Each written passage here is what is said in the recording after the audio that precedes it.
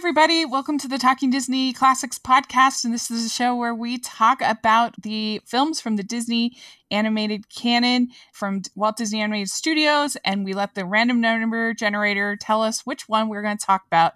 And this month we are talking about The Emperor's New Groove. It's very exciting. Booyah! Yes.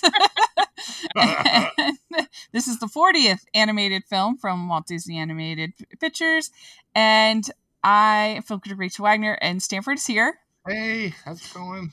And today we have special guest Jennifer Chandler is here. Big fan of this movie, and thank you so much, Jennifer, for coming on. Thank you so much for having me. I'm excited. I love this movie, so yeah, I'm honored. I think you're I think this is the first time, or maybe second time, you've come on Rachel's reviews. So why don't you introduce yourself for those who might not know you? My name is Jennifer Chandler. I'm married to Sean Chandler of Sean Chandler Talks About, and that's how I got to meet Rachel. And just through random conversations, we realized how many movies and things that we both shared, fandom, love. And so that's how I got here. Yeah. And you've been on Hallmarky's podcast several times. Yes, so we've had a lot of fun. Especially we did our All the Rest preview last Christmas, and that was really fun. Mm-hmm. With my friend Ryan, and we got to preview Letters to Satan Claus. Oh my word. Really so that's a really fun episode if you want to check that out. But yeah, I'm gonna check that out. Yes, it's really fun. But I was just on Sean Chandler. Did I say Chandler? Yes. I was just on channel. I can't talk anymore. I was just on Sean's channel talking 101 Dalmatians, so that was way fun. And we ranked all 5. Yes, there's 5 101 Dalmatians movies. And so check that out as well. I'll have a link for that in the description. And let's talk Emperor's New Groove. This came out in 2000. And Stanford, do you remember when you first saw this movie? I do. I saw it on opening weekend, and I don't. Sometimes I remember the theater, particularly if it's the Villa, Rachel. Jennifer, there's this classic movie palace that used to be in Salt Lake City called the Villa Theater.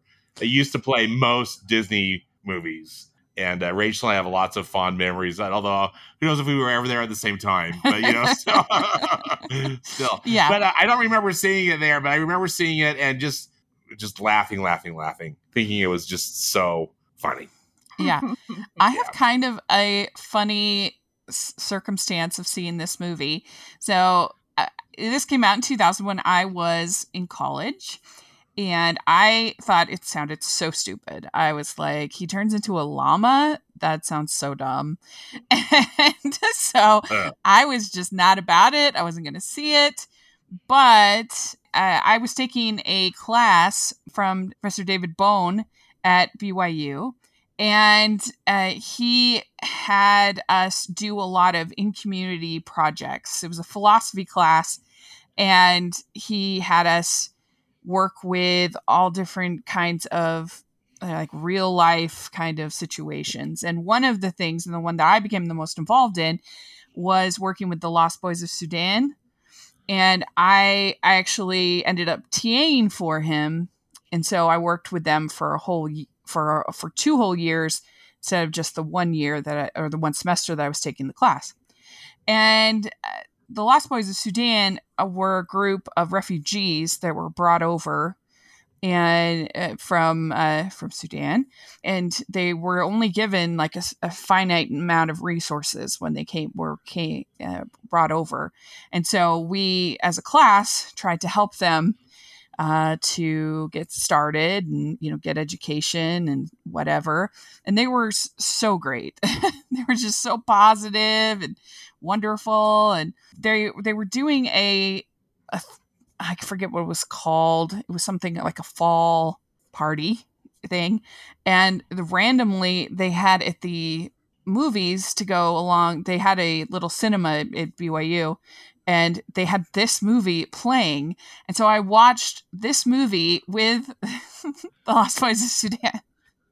Wow, they're on the BYU campus. At the BYU campus. Was it in the Varsity Theater? Yes, that's what it's called. Yeah, the Varsity Theater.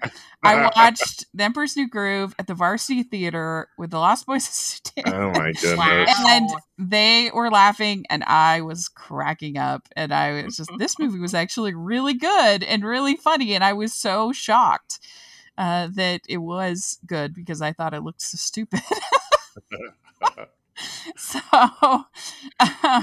So yeah, that was my weird experience watching this movie.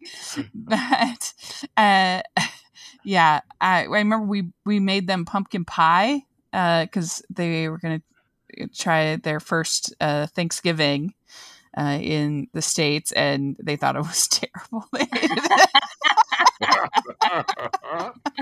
Anyway, it was very, very fun. I have very fond memories of that. But Jennifer, what about you? Do you remember your first time seeing it? I do. And, it's funny because I don't think I remember ever seeing any press for it. I don't remember it being promoted, because if I'd seen the preview, I'd be like, same as you, Rachel. Like, what? He turns into a llama? That's ridiculous.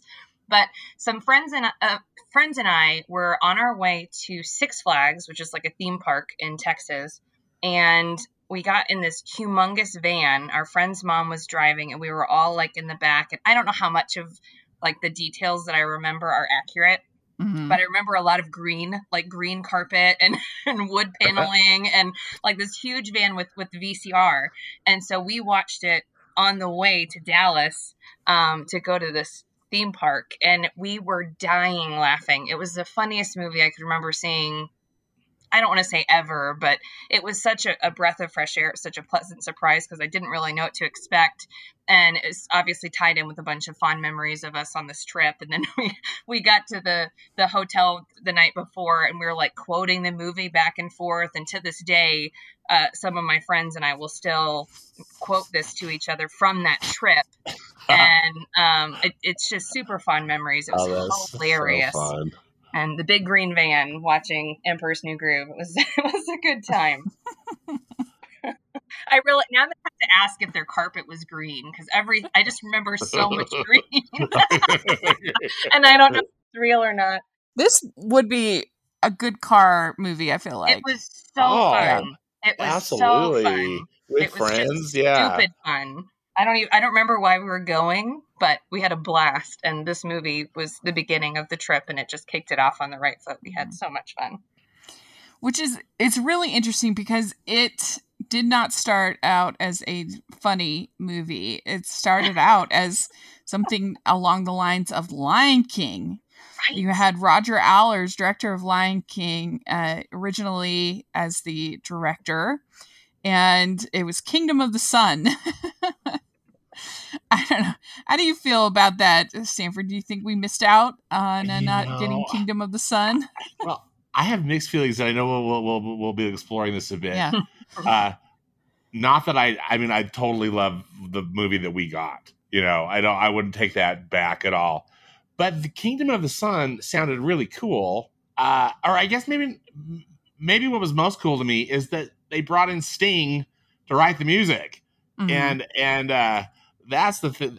I think if anything, I want to see like the Sting version. You know what I mean? Like the movie that has the most, or the version, or the cut, or the draft, or whatever that has all the Sting songs that he wrote. For it. Some of the Sting music, thankfully, made it into the the Emperor's New Groove that we know and that we love. Just the one song, but you can, I think, get the soundtrack.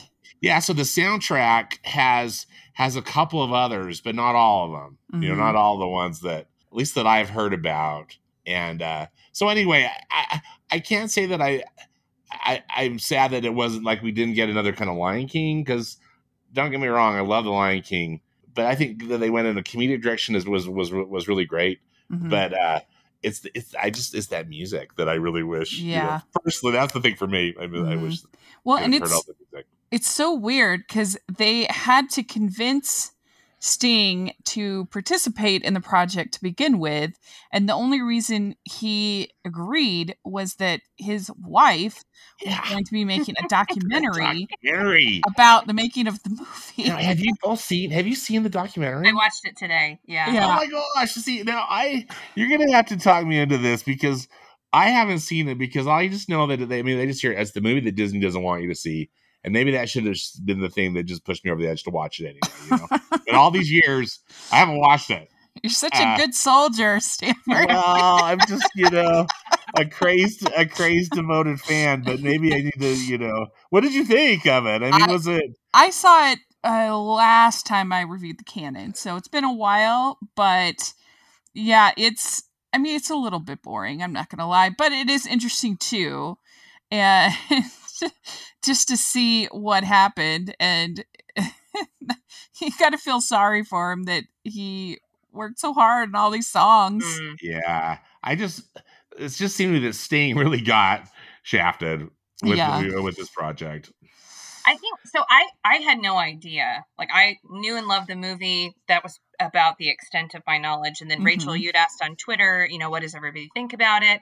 And there were a couple comments where people were saying stuff like, you can tell that it was stop and start and that they had to change everything really drastically. And there was just enough that I was like, what are they talking about? Like, what do you mean the stop and start? What changed so drastically? So I just fell into a huge rabbit hole the last 24 hours, like diving deep into the Sting conspiracy and his wife's documentary and Disney, like just gushing it. And I will say that the whole concept of it all was way more interesting, unfortunately, than the documentary itself. Yeah, that's true. It's not as enticing. The documentary isn't as spicy as the story itself. There's a lot of things that I would want to know that there aren't in there. And I don't know if it's, where she was going with the documentary itself, or if Disney was, choking her to death, making sure it didn't get any. But it was not as interesting. It was interesting to see the parts that they did show, and I definitely got the same feeling that Sting just kind of got shafted, that he wanted to basically have his own version of the Lion King, and it just changed, and then it changed, and then it changed. And I mean, every time they had like a powwow at his house, I just hurt for him. It was like, oh no, which song is getting trashed now? Oh yeah. But, now, in fairness, it's not uncommon that animated films do have pretty major overhauls. I mean, you look at the original Toy Story, that was basically completely redone after initial storyboards were rejected because Woody was too mean. He's still really mean. they completely changed Frozen. Of course, we know that once they had Let It Go. They changed Zootopia a lot. That was changed. There's just a ton of animated films. I mean, most animated films have some pretty major overhauls as things go through the process, because it takes a long time to make an animated film. It takes, and I think that's what was interesting about this one, because they acknowledge that this is part of the process and it changes a lot and whatever, but this one was unusually taxing, and there was so much change. And then at some point they like split the team and then pitted them against each other, and it was this whole to-do.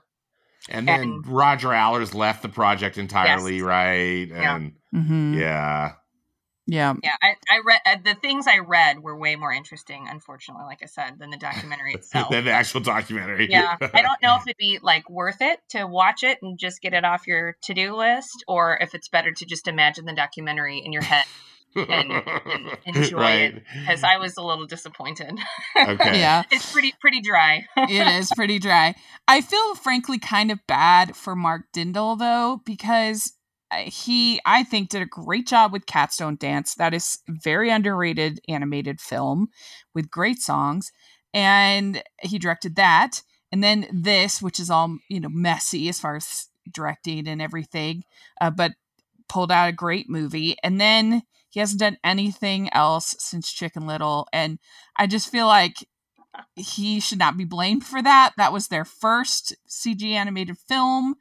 And the kids love that movie. do they watch it? We have to watch it way more times than anyone should. Oh no, we still haven't reviewed it for this podcast. The random number generator has been merciful. Like we're down to the final 6 movies, and we still haven't reviewed it yet. But I don't know. I feel kind of bad for the guy because I just feel like he's had 3 messy, as far as the production kind of movies, but 2 that turned out really good, and 1 that nobody will forgive him for, which doesn't feel fair to me. Yeah. But yeah, it's an interesting story, but let's dive in. So we start out getting introduced to Cusco, and we get the Perfect World song as our introduction with Tom Jones. And what do you think of that, Stanford? Oh, I love it. I think I love how the movie starts, and I love the music, and I think we got thankfully, at least we got, I think, a really great song from Sting. Wonderful instrumentation throughout the whole thing, if I'm saying that word right. And just so funny. I mean, by the time they get to the scene where they're doing the river dance, that line dancing, that's what I knew. I think I just knew instantly. I knew I'm going to love this movie. I mean, this is just so funny.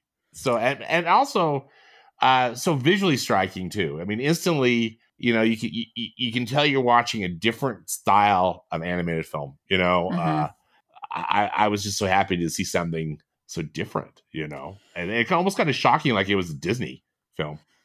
Yeah, it does have a bit of a Warner Brothers feel to it. In the instantly, too. I mean, it's not like it slowly reveals itself. You're just thrown into it in the first frame, I think. Yeah. What do you think of this intro, Jennifer? I mean, there's nothing about this film I don't like. I'm going to be probably the worst reviewer of this movie because I'm just like, I love it. It's interesting. The design is so cool. Like y'all said, it's different. He's so unlikable, and that's so almost charming. It doesn't make any sense. Like you want to like your protagonist. Yeah. He's the worst. Yeah. And somehow it's the best.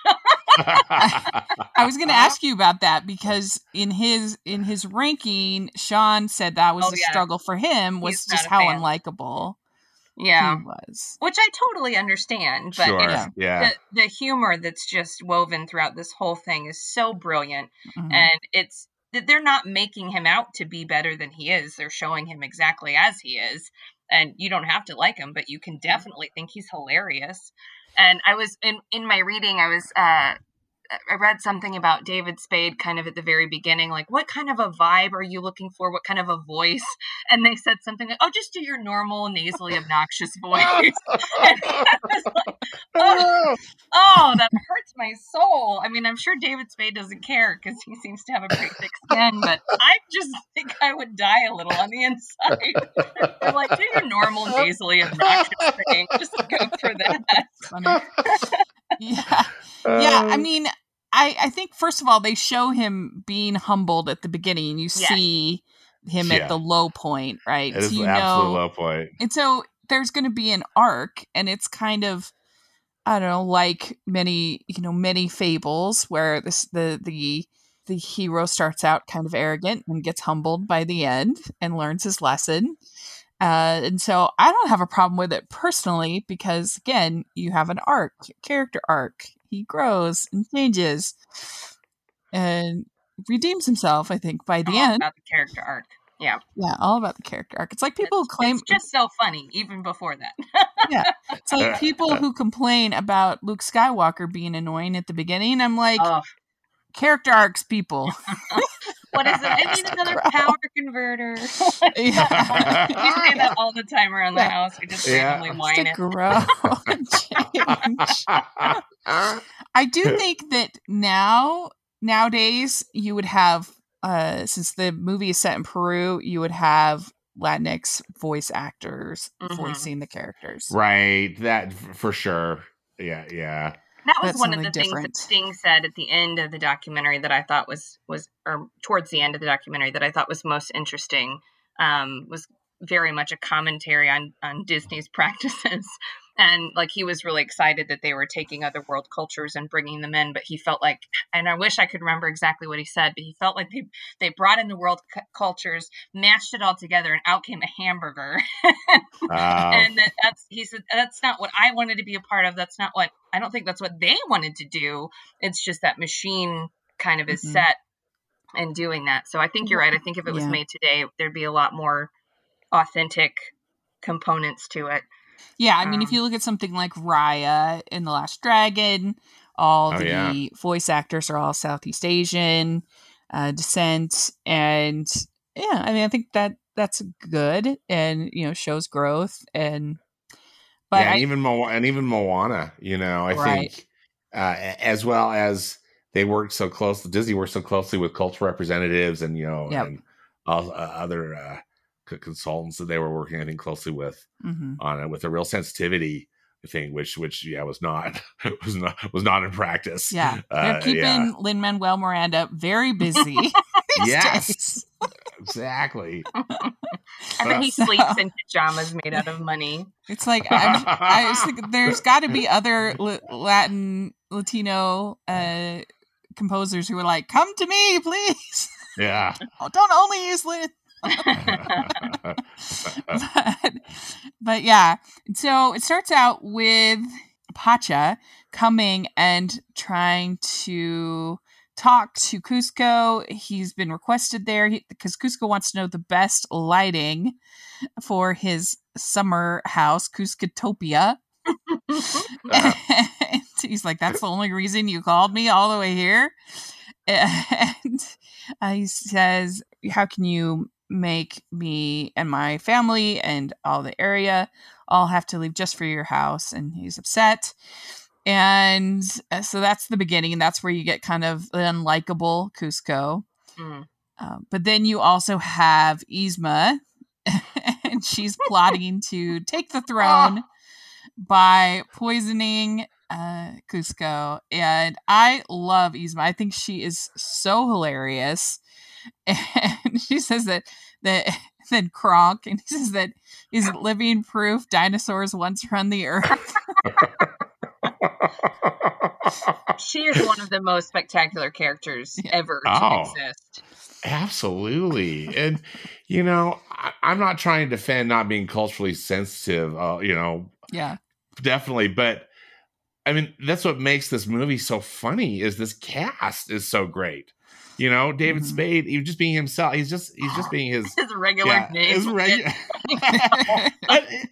That's what's funny about him, Well, I was going to ask you, I don't know what it's called. It's not really a mockumentary, but they've got that weird thing going on in this movie where like Yzma's talking and it zones her out, and then you're inside Cusco's head, and he's like, how long has she been talking? How long has that been there? And he's like zooming in on all her wrinkles and the food in her teeth and the stuff in her teeth, and such a refreshing, bizarre perspective to watch a movie. Yeah. It's like, Cusco is the narrator, but. Yeah, and then we get all that hilarious, when he goes into that whiteboard thing. Yes. It's so good. And it's just, anyway. Yeah, and Kronk with the angel and the devil is absolutely hilarious. I mean, perfectly cast. Perfectly cast. Everyone is perfectly cast. Yeah, they are. They're perfect, and yeah. And I feel like Patrick Warburton, he must have done some other stuff before this, but I feel like this was where he really became a voice actor legend. Yeah, he was in Seinfeld. And see, that's where I knew him from, was Seinfeld. Yeah, while they were talking about the character, someone said, oh, this is him. And they're like, it's who? Well, the guy from Seinfeld. And that's how they brought him in. And even that, though, he took to such a totally different for level. Voice acting, I mean, now he's like one of the greats, I think, so as a voice actor. He's so funny. Yeah, agreed. And Eartha Kitt as Yzma, legend. Eartha Kitt. she just delivers, you know? Oh, she's funny. Have you watched any of the footage of her making the movie, like her doing the voice acting? Like it's ridiculous. There is so much character in that one human being. Oh, I know, right? So expressive. So funny. And in the opening scenes, it has one of my favorite jokes of all of Disney. Maybe my favorite. I just think it's so funny. Is when she says, "Wrong lever." What do we that lever? When they're going to the secret lab. Yeah. I love that joke. I do too. So funny. My favorite is the flea series. Like she's like, I'll turn him into a flea, a harmless little flea, and then I'll put that flea in a box, and then I'll mail that box to myself. And when it gets there, I'll smash it with a hammer. And it's the best. It's like this whole movie is like that. Like I could just keep going. It's just every scene, and I go, oh no, wait, that's my favorite. Oh no. The next part's my favorite. No, the next part's my favorite. I love it all. Me too. I'm with you, Jim. I was thinking that with the rewatch. It was like, oh yeah, I love this so much, and then the next thing comes up that I love. Like, oh yeah. I love when after he gets turned into a llama, and there's the whole thing with the demon llama.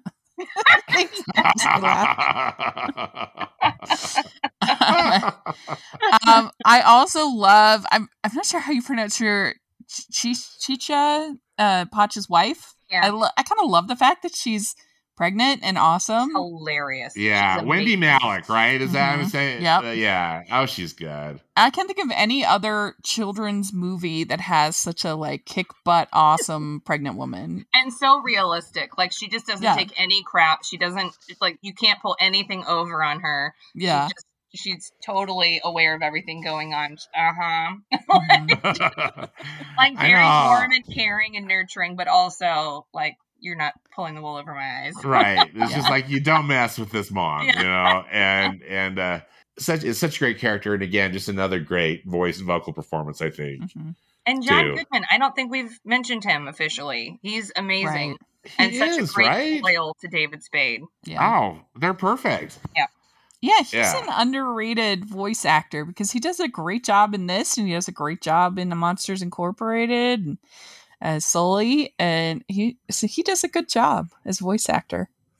I think. I agree. Mm-hmm. He's great. And it's nice that this is just a straight friendship movie. There's no romance. I mean, aside from him being married, but no real like romance. It's just a story about friendship. Buddy movie. Yeah. Mm-hmm. Buddy movie. Yeah. Which I like. And so they strike this kind of unlikely alliance to have to work together to get back. I pulled this one thing from one of the things I'd been reading about the whole debacle of making this movie. And I just thought it was so funny. So by 1999, the epic Incan mythological adventure romance musical about a llama herder and a prince changing places while a I can't even say this word. Megalo. You know what I mean? Yeah. Yes. A crazy priestess. Thank you. But megalomaniacal. That's why I can't say it because there's the end, the maniacal. Oh. Anyway, priestess attempts to plunge the world into darkness had become a goofy, irreverent buddy comedy being written by probably the funniest writer's room you could possibly have. And I thought that was such a great summary of that sums it all up, doesn't it? The whole progress of this started as a romance musical, with a llama, and then with the priest. It changed the right components, I think, and it turned into such a great film. And I'm sorry to sting, but it's just so good. Yeah. And we also have to remember, they say at the beginning that Cusco is barely 18, so he's young. Yeah. So I mean, you could forgive some degree of unlikability because teenagers, let's be honest. Yeah. It's a tough time. Has Owen Wilson ever talked about this? Do you know? Owen Wilson? Yeah, he was supposed to be Pacha at the beginning. Yeah, was he?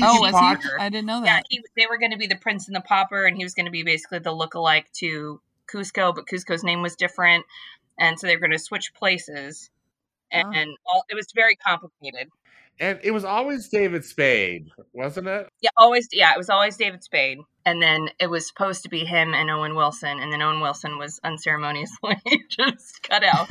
Yeah, they made it up to him being with in Cars. Yeah, with Cars. The whole franchise. Yeah. That's true. True. But yeah, and then you have that. I haven't heard anything about that. You know, yeah. You have that scene with the squirrel, the cute little squirrel with the pin. Oh my goodness, which is pretty funny. That is just my favorite. Yeah, I guess one of the many. Right, it's so good. And they have this whole sequence, which is very kind of Warner Brothers and feel, Looney Tunes and feel, where they get stuck on this tree, and it keeps falling and falling and falling and falling, and just that whole sequence is, I thought, really well done. Mm-hmm. Mm-hmm. And you have it ends in with Pacha giving Cusco CPR, and it's not a kiss. So gross. That's so well done. It's so funny. Yeah. So then Yzma is taking over, ruling the kingdom. And I just love the joke that that if he comes back, that would be awkward, especially after that lovely eulogy. Well, and speaking of animation, again, I know I alluded to this earlier, but I love all of the animation. I think particularly though, I'm fascinated by the way they animate the palace, just with those big, those gigantic rooms and those, like that chair, the throne that's like 3 stories on this 3-story platform or something. And then all the cool backgrounds. And when Yzma takes over, how they are like stenciling her, iconography all over the place. Anyway, that's another one of the things I think is so great.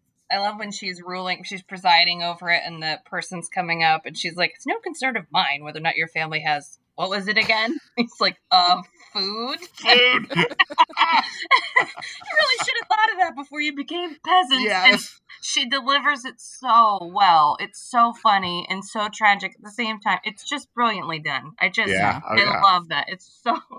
I do too. Food?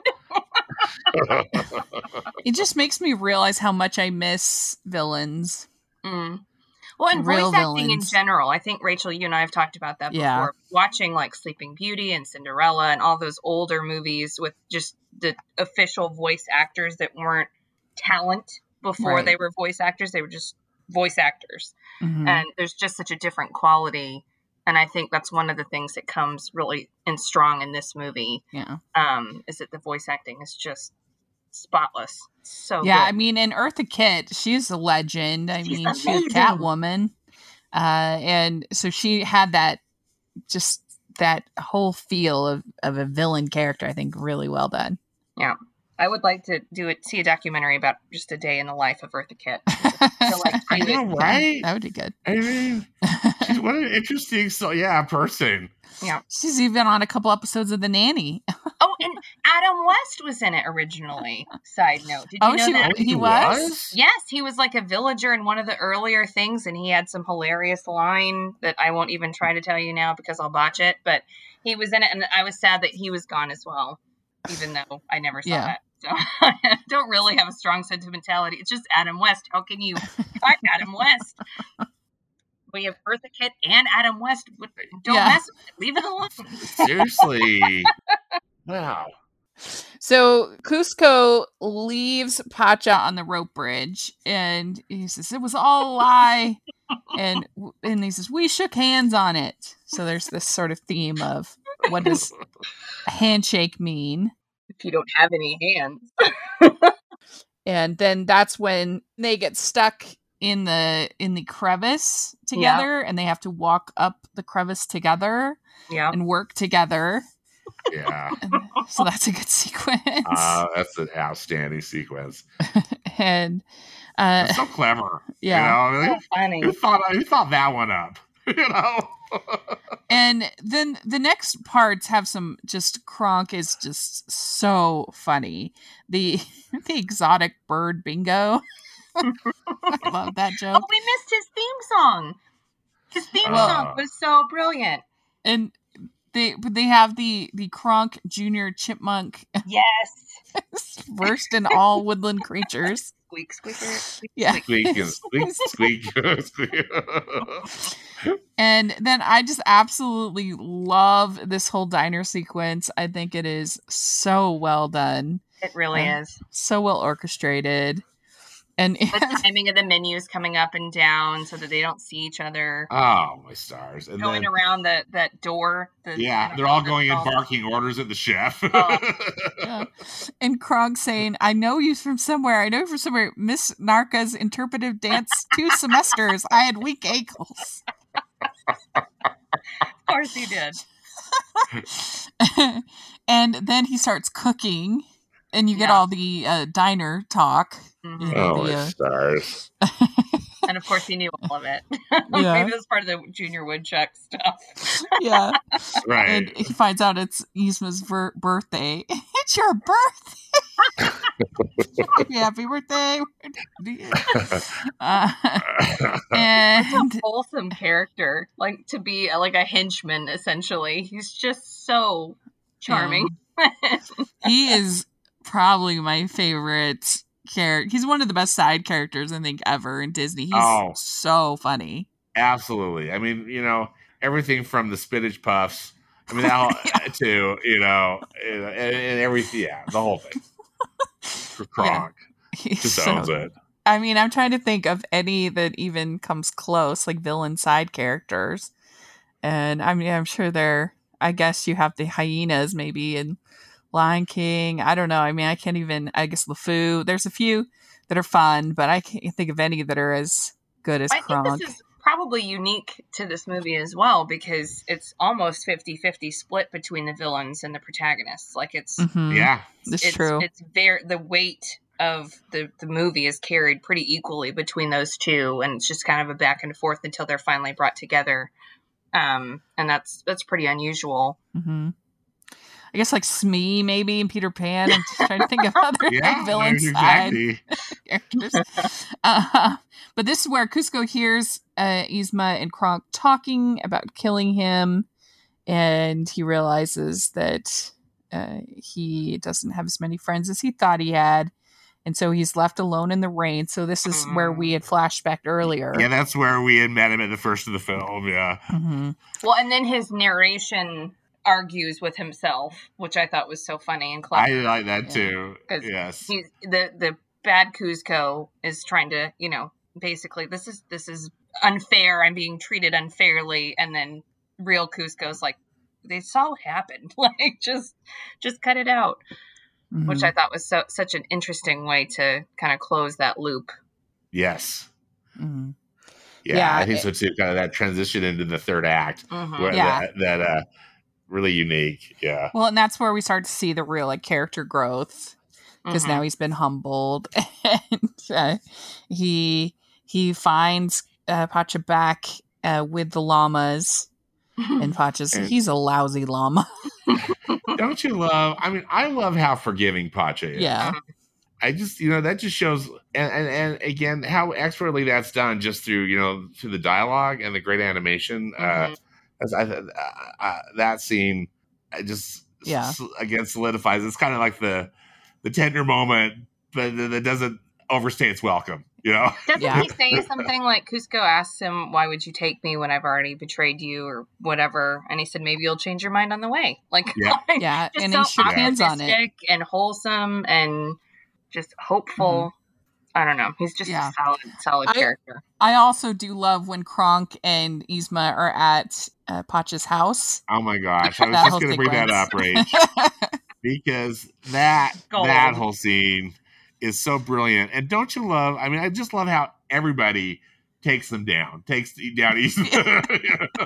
The little kids, are just so gleeful about it all. Oh, I just love it. I like the little girl with those pigtails. The way they have them, it's really cute. Yeah, those kids are adorable. Yeah, they were great. The wiggly tooth. Yeah, and I can't find it right this second, but I think there was a crossover with ESPN and the Double Dutch Championships or something, and so they asked them if they could put that into the movie?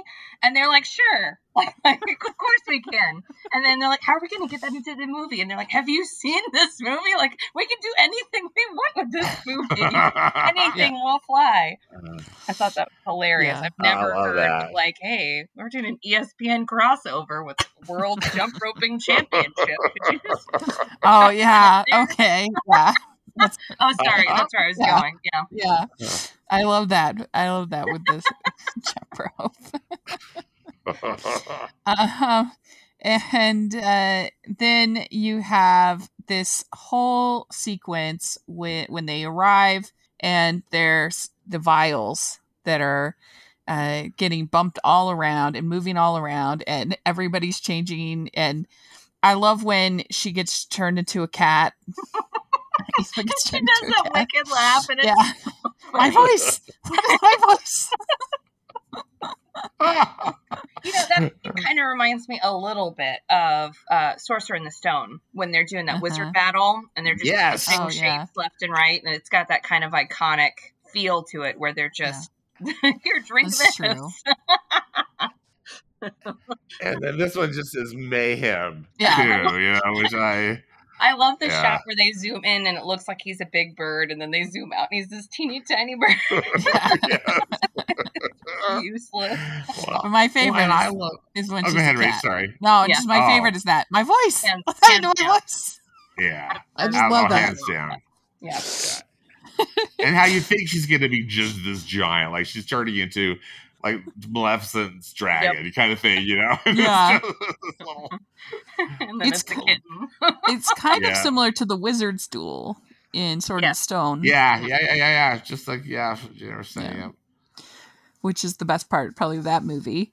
Yeah. But it's really fun, and the music and just everything. It's a very enjoyable kind of slapsticky sequence. And I love the build up to it. Sorry, just to jump back a little bit. Where they've got the map. I'm so glad you said that. Yes. And that, the really delightful score that John Debney wrote for that, and then just that whole thing. And there's that dialogue that just seals the deal, and it's like, how did we get here before you? I don't know. It doesn't make any sense. But he pulls the map down. Yeah. Like it's a classroom or something. Oh my goodness. That was brilliant. Oh, so funny. So funny. Yeah. I really like it too. And then Cusco decides to build his Cuscotopia somewhere else. And he says, ain't got nothing if you don't have friends. And then it ends with Kronk teaching Squirrel to the chipmunks. Squeakity squeak, squeak him. Oh, and Yzma remains in kitten form. Yzma's still a kitty.